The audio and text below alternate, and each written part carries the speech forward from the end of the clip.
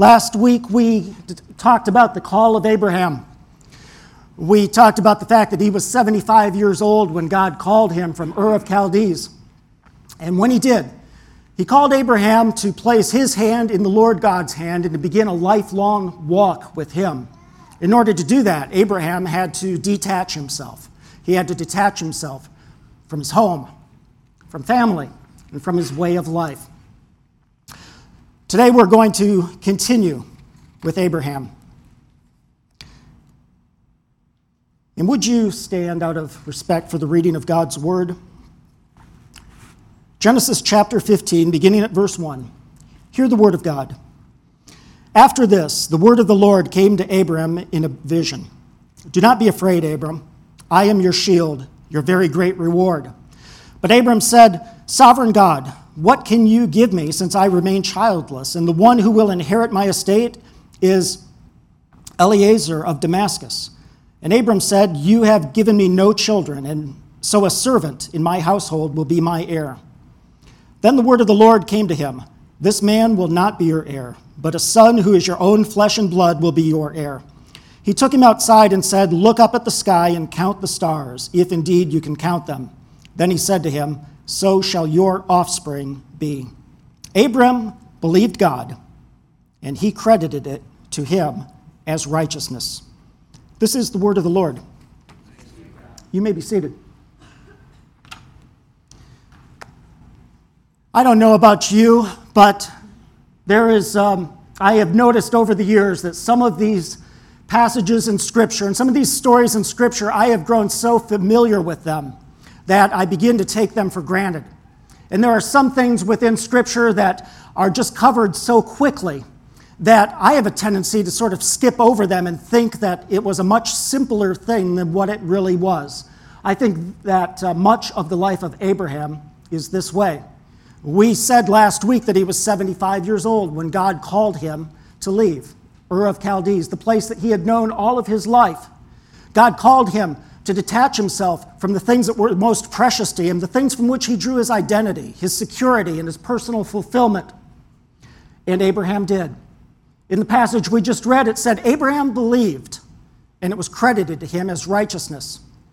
I think we have a tendency too often to think that belief, that faith, that it's just something that is just, it's either there or it's not. You either have it or you don't. And we don't really stop sometimes to think about what that faith is. And I wonder if you have stopped to think about that. What does it mean? What did it mean for Abraham to believe? You see, faith, for it to be anything, has to change our action. It has to affect our behavior. If there is faith without action, if there is faith without a transformation, if there is faith without just an audacious willingness to believe God no matter what, it really is not a faith. Now, I try to think about the way that this impacted Abraham. And one of the ways that I am able to understand these things better is to try to just slow things down in Scripture and try to picture what it would have looked like if it had happened today. And I need to tell you right now that the way I'm going to tell this to you is not literally true. But I don't believe I'm doing any violence to the intent of the Scripture. So I believe it is figuratively true. But if you hear something here that sounds a little bit off, please hold off before you write your letter to the district superintendent. I am not out of my mind, I assure you. But what did it mean for Abraham to believe? What did that faith look like? Well, as I said, he was 75. He had lived his entire life there. Everything about him, everything about his life, everything about his future was wrapped up in where he was and what he did. And God said, I want you to leave all that behind and go. And so he did. Now, what happens when you're about to move? You've got to get everything packed up. And you need to do certain things. And so where do you go if you need moving supplies when you live in Ur of Chaldees? I imagine you go to Ur-Mart. And so Abraham went to Ur-Mart, and he talked to the proprietor there. Now, they'd known each other all their lives. And the proprietor said, well, Abe, I understand you're going to be leaving us. He said, that's right. In fact, we're about ready to go. I came here to get a few more things. I need some boxes. I need some packing tape. And, oh, that baby carriage over there. I need that also. And the store manager said, the baby carriage, is one of your servant girls going to have a baby there, Abe? He said, oh no, it's not for one of my servant girls. It's for Sarah and me. We're going to have a baby. And the proprietor said, well, that's wonderful. Good for you. There's a lot of people, a lot of orphans out there that need to be adopted. Good for you. You know, there's going to be enough changes in your life going on right now. Don't you think you want to hold off on your move until after you've adjusted to this adoption? And Abe says, no, you don't understand. We're not adopting. Sarah and me, we're going to have a baby. And the proprietor said, wow, that's extraordinary. Congratulations. So happy for you. You know, Abe, you might want to hold off a bit before moving, because here we have some of the finest obstetricians, hospitals right here in Ur. No telling what kind of problems you'll run into out there, no matter where you're going to go. And with Sarah at her age, why don't you wait until the baby's a little bit older? And Abraham said, no, we can't do that. God told me to go now, and besides, we can't wait because Sarah is not even pregnant yet.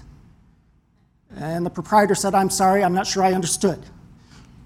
We're talking about Sarah. Your wife, Sarah. Sarah, your wife. Let me get this straight, Abe. I was at the post office last week, and I think I remember Miss Sarah saying that she just got her first Social Security check. She's not exactly a spring chicken, is she? And Abe said, well, no, she's 65. He said, now you've been trying for quite some time now to have a child, haven't you? Abe said, yeah. Well, what makes you think that now, after all this time, that Sarah's going to be able to have a baby? And Abraham said, well, God told me. And the proprietor said, oh, gotcha, Yeah, well, Abe, you know, not only do we have really good obstetricians here, but we have some really good psychiatrists. In fact, you need to see my cousin. He has a counseling center over here. You need to go see him. And Abe said, you know, I don't have time for this. Do you want to sell me that baby carriage or not? And the proprietor, being a good capitalist, wanted to make some money. He sold him the baby carriage. And so Abraham loaded the packing boxes, the packing tape in the baby carriage, pushed it out, and walked down the street. And I think everybody who was on the main street of Ur that day got a crick in his or her neck, looking like that at the sight of this old man with a long white beard pushing a baby carriage down the middle of the street. That's what faith looked like for Abraham. A faith to believe God, a faith to dare to believe God, a faith to believe God even in the face of everything that said otherwise. And so he pushed that baby carriage home. They got everything packed up, and off they went. They left behind everything they'd ever known. They traveled for some time. They came to a strange land, and it was time to set up their first home. I think that as they were unpacking everything, Sarah got to that baby carriage and said, well, we'll probably put this in the attic, won't we? And I imagine Abraham said, no, I don't think we'll do that. If we put it in the attic, we'll never see it, and we'll forget about it. No, I think the place we need to put it is right here in the living room, right there. So we'll see it every single day, and we will remember God's promise of what he is going to do through you and me. And so that's where they put it. I can only imagine how many people visited the home of Abraham and Sarah over the next few years. And after the first cup of coffee, inevitably the conversation would turn to that baby carriage. What's that baby carriage there for? And Abraham would say, we're going to use it. You see that old woman over there in that rocking chair? She's going to have a baby. I wonder how many people walked out of their home doing the universal symbol of thinking, he's nuts. He's off his rocker. How can he possibly believe in that? Yet every day that baby carriage was there as a symbol, as a reminder that God said, your best days are yet to come. I'm going to do something through you and through your descendants that you can't even begin to imagine. Well, years went by. 10 years went by. Still, there's no baby. At this point, a little bit of doubt started to creep into their minds. And they started to think, well, maybe we didn't quite understand it. Maybe God needs some help here. God doesn't seem to be moving at quite the speed we think he should. Somebody ought to do something. And can I just say to you right now that whenever you hear anybody say God needs help or somebody better do something, watch out. And so they decided that the timing was right, and instead of Isaac's son being born through Sarah, it was to be born through Sarah's handmaiden, Hagar. And so Hagar gives birth to a child, Ishmael. Abraham's eyes lit up. At last, he has the son that he had dreamt of. He gets him. He's so happy. He runs over to the baby carriage, and before he can set the baby in, God says, wait a minute. No, stop. He said, I see Ishmael, and I've got great plans for him. I will make a great nation out of him. There will be many kings and princes who will come through him, but that baby carriage is not for him. I told you that I was going to give you a son. That son's going to be through Sarah. The baby carriage is for him. It's interesting that all of the promises that God gave to Abraham were fulfilled through Ishmael except for one. You see, through Ishmael, he did become a great nation, a great number of people. But God said to Abraham, through your seed, all the nations of the earth will be blessed. And the blessing was not to come through Ishmael. The blessing, which would become our Messiah, was going to be through Isaac. You see, you can try to force God's hand. You can try to move his timing around. You can try to manipulate things.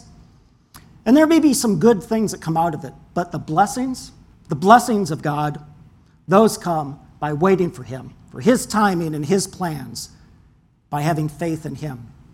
And so they wait and wait and wait. 15 more years go by. It has now been 25 years since God made his promise to Abraham. That baby carriage that was once state-of-the-art is now an antique, but it's never been used. And finally, when Abraham is 100 years old and Sarah is 90, God gives them Isaac. Can you even begin to imagine what Isaac meant for Abraham? Any dad is going to go mushy when he has his first son. But Isaac was more to him than just a son.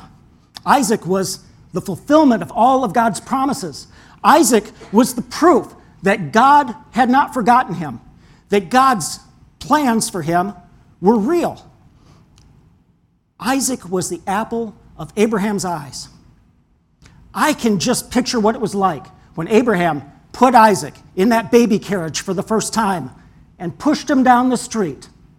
And this time it wasn't the people all around him who were laughing. This time it was Abraham laughing because God had fulfilled the promise that he had given 25 years ago. You know, I kind of like the fact now that it took 25 years for that promise to be fulfilled. I don't know about you, I have only been a Christian for 30 years. And my concept of being patient about God's promises is generally if I'm willing to wait more than a couple of weeks. Oh yes, I can pray about it for a couple weeks because I'm a good man of faith. I have lots of patience.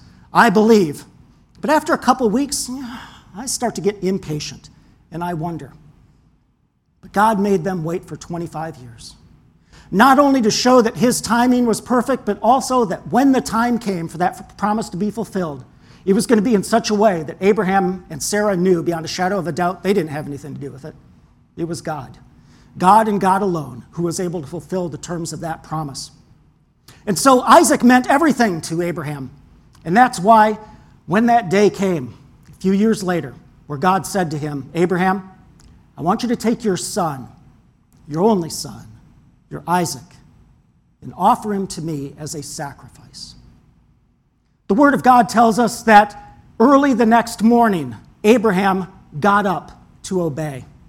This is another situation where I think we can look at it now, 4,000 years later, and say, well, that was a pretty easy decision for him because, look, there's only one verse between the command and the obedience. I don't think for one moment that was an easy night for him. Can you imagine what that was like for Abraham? That night, I don't think he got a wink of sleep. I think he was tossing and turning. I think there were doubts that were beginning to form in his mind. Because to offer up Isaac, it was more than offering up his son. It was basically saying all of God's promises, all of his plans, everything that Abraham had staked his life on, were now going to be taken. I think it was a sleepless night, a long night. I think he got up at some point, went out in the living room, and paced and fretted. But at some point, his eyes fell upon an antique that he just couldn't quite put away. It hadn't been used in quite a while, but there it was, a baby carriage. And he remembered that this God who had made a promise to him had fulfilled that promise in an extraordinary way.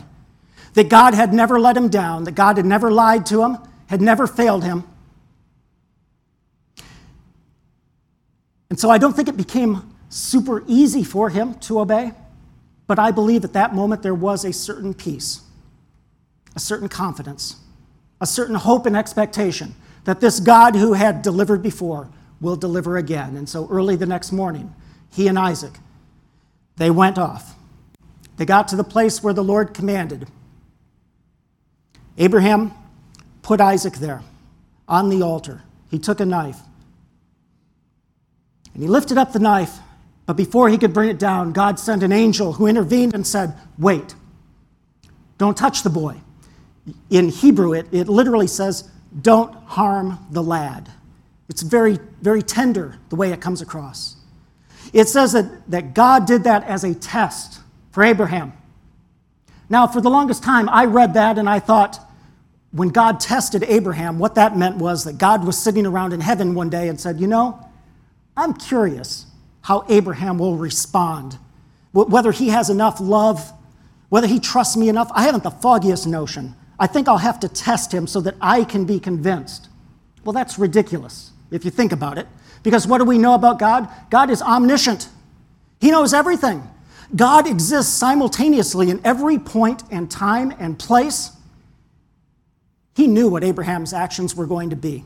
So who was the test? For whose benefit was that test? It was Abraham.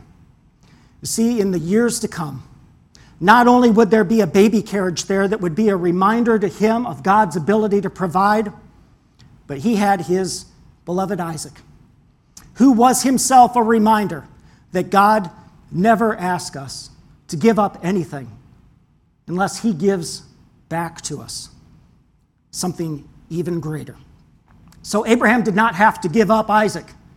What God wanted Abraham to know is that your faith is real.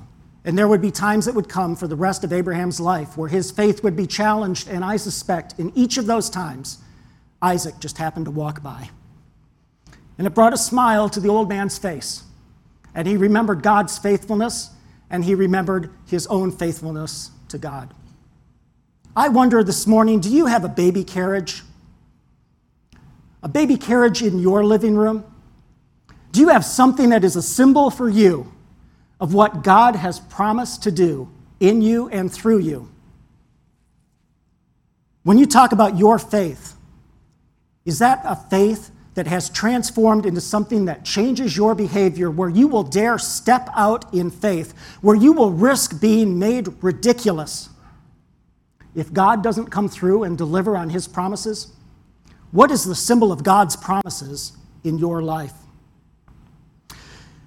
I believe that preachers really ought to stay away from talking about themselves very much. In fact, I try to coach younger preachers that the majority of sermon preparation is getting themselves out of the sermon. However, I believe that God has instructed me to tell you a little bit about myself this morning. You see, as many of you would know, I did not want to be a preacher all of my life. That was not my childhood ambition. From the time I was 8 years old, there was only one thing I ever wanted to be. That was a lawyer. Not just any kind of lawyer, I wanted to be a prosecutor. From the very earliest of ages, I had this passion for justice, to see the good guys win, to combat evil. And that was the single focus of my life from the time I was 8 until the time I was 25, when I finally achieved that dream. And I became assistant state's attorney in Woodford County, Illinois. It was more than I ever thought it would be. Incredibly fulfilling. I loved it. I absolutely loved it. And then there was this day, March the 21st, 1999. It was a Sunday night. I'm seated in the sanctuary at Eureka Church of the Nazarene next to my fiancée, and we are scheduled to be married in 3 months. And in the middle of that service, God said, if you truly want to be fulfilled in anything you ever do, you're going to come work for me. It was such a transforming moment, and I was stunned. God had just put his finger on something that was my identification. It was my fulfillment. It was everything about me, was that I was a prosecutor. And God just said, you're going to come work for me. I don't remember much about the rest of that service, other than I was just trying to figure out whether I was losing my mind. When the preacher said the last amen, instead of getting up and visiting with people, Jody and I just sat there. And finally, I looked over at her. She wasn't saying anything, and I said, what are you thinking? And she said, you go first. I said, well, I think God has just called me into the ministry. And she said, I know. Because while he was calling you, he was talking to me. We're going to do this. It had to be God. Only God could have changed my plans in that way. But you know, I'm pretty methodical in the way that I do things. And so when I realized that this was truly coming from God, and my pastor said, if God's calling you to ministry, that means you need to go to seminary. And if you go to seminary, that means you need to move to Kansas City. So I came up with a plan, an audacious plan, that in 5 years, we would be able to go. I needed 5 years, you see, because I had more student loan debt than the national debt of some third world countries. And with no expectation of going in the ministry, and frankly with horrible financial habits, I had made no dent in that. So 5 years was what it was going to take to deal with this. But God said, no, I don't think so. 5 years, you do this in 5 years, you're always going to think that it's you who pulled this off. You're going right away. We prayed about it. We had confirmation from godly counselors, and so we announced our intent. I announced when I would be resigning from my position as prosecutor. I also, by this point, had my own law practice. And so I told my clients that I was going to be leaving, helped them get transferred over to another attorney, and then started negotiations for the sale of my practice. Let me cut to the end of that part. The sale of that practice was going to be my financial security, and I never got 1 cent for it. So if you learn anything from this, you should never trust a lawyer. But we had that all worked out, and so the transition was going to be December 31st would be my last day as a prosecutor. It would be the formal transition of my law practice, and we would move to Kansas City. On October the 16th, 2000, I started the last murder trial of my career. That day we did jury selection. I spent the entire day doing that. I then went to my office, went through all the files one more time, preparing for calling witnesses the next day to start the trial. I came home, I was exhausted. I scarfed down a few bites of food. I laid down, I was immediately asleep. And 45 minutes later, Jody woke me up to say, I'm in labor. I forgot to tell you, we also realized during that time that we have a child on the way. He wasn't due for another couple weeks, but he decided to come early. So that night, we quickly drove to Peoria. And Michael was born early the next morning. I was kind of patting myself on the back thinking, the son who is named after me also knows enough not to interfere with a murder trial. I'll be able to get a couple hours sleep. I'll be able to go back. We'll continue the trial. Jody and I were so happy. We were excited. And we said to the nurse, when are they going to bring Michael back so that we can hold him? And the nurse said, You mean nobody told you? To this day, it is some of the hardest words I've ever heard. You see, when they took him back to get him cleaned up and ready, he crashed. They revived him, and he crashed again. And it started this process here. They did not know what was wrong. He would just stop breathing, and it took extraordinary steps in order to get him breathing again. Our world was turning upside down. They put him in neonatal ICU. As it would turn out, Jody came down with pink eye that night, so she couldn't even go in there in order to hold her newborn son. They had him hooked up to all these monitors and wires and tubes and everything. I spent my time going back and forth between being with him and trying to comfort her. The judge graciously gave me a one-day continuance in my trial. And then the next day, I'm back in court. Every time there was a pause in this trial, I went back to my office to call and get an update, and I was told, well, he crashed this many times since the last time you called. Went back into court. The sheriff had assigned a deputy whose sole job was to be there to put me in the squad car and run me at full speed over to Peoria to the hospital if it looked like we were going to lose him.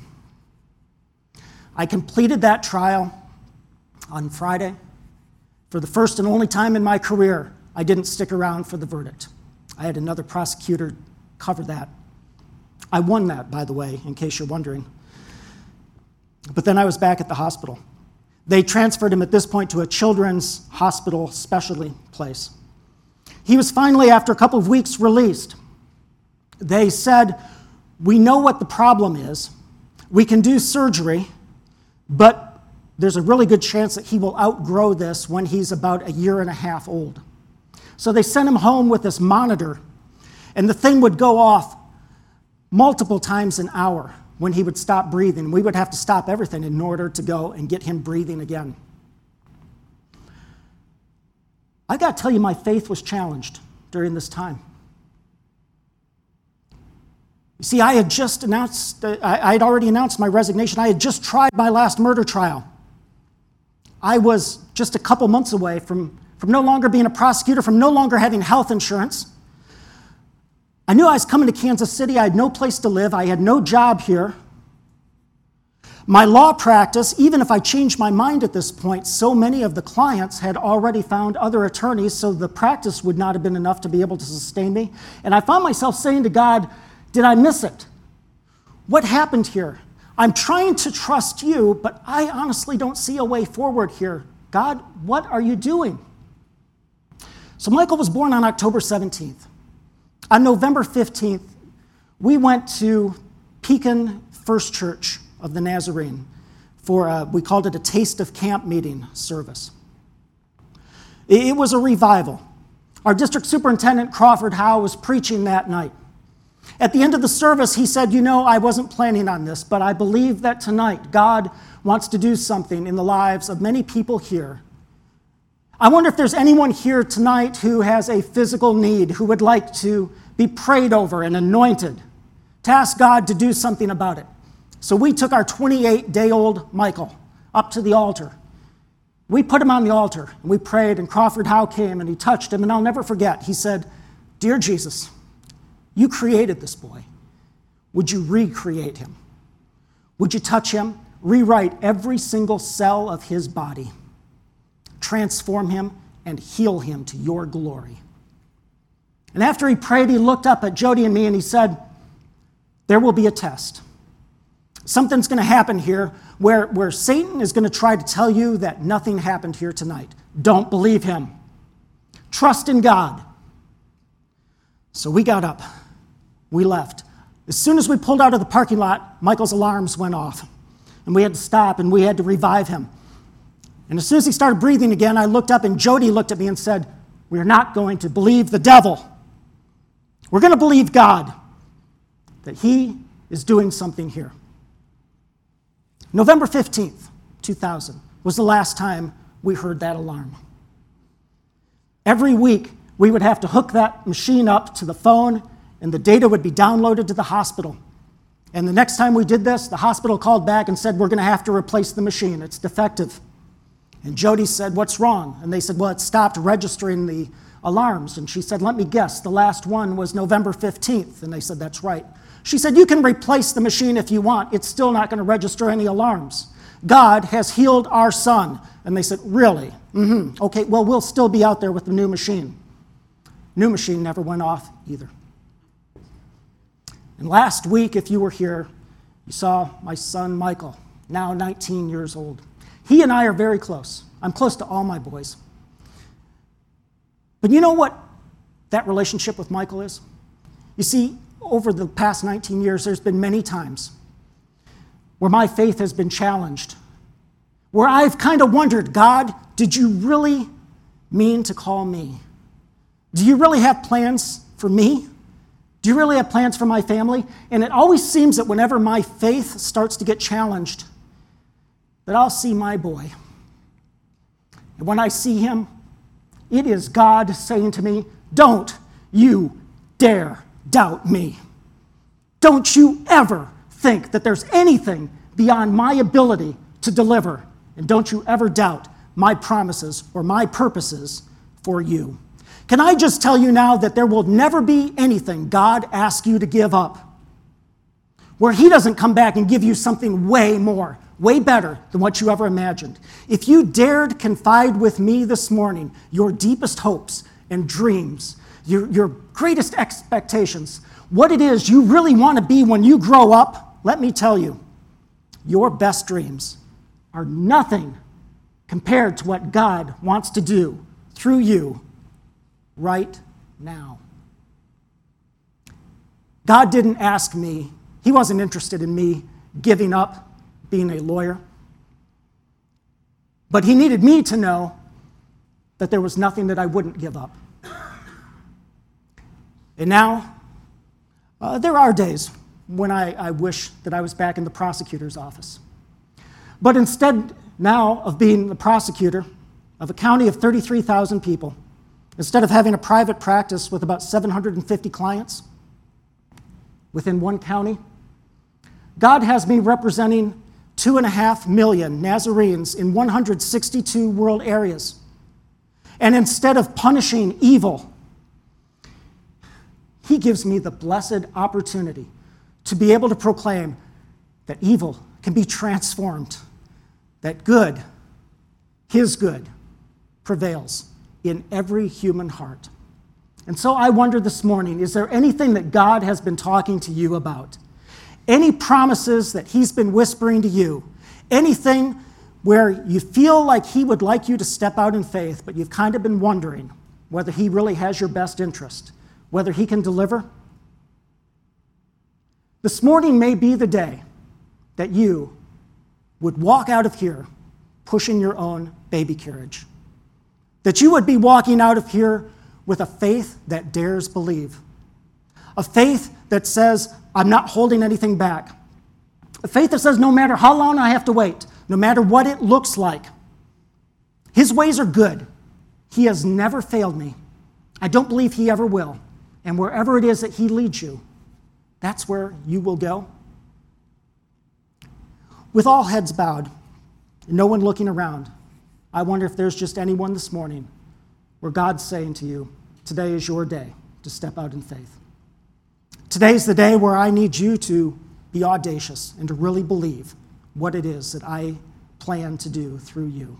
If God's speaking to you, would you slip your hand up right now so that I can see you and pray for you?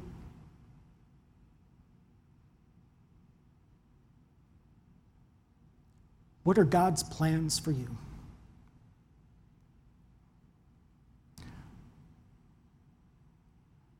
Our Father, as we come to the concluding moments of this service, we thank you for your word, and we thank you that you are always faithful. I pray for everyone who is here this morning, that you would remind each one of us of how much you love us and how you have our future just as much in sight as you do our past. So, Lord, would you bless us? Would you inspire us and bolden us to reach out in faith, to trust you, and to believe in you. And we give you all the thanks and praise. In Jesus' name, amen.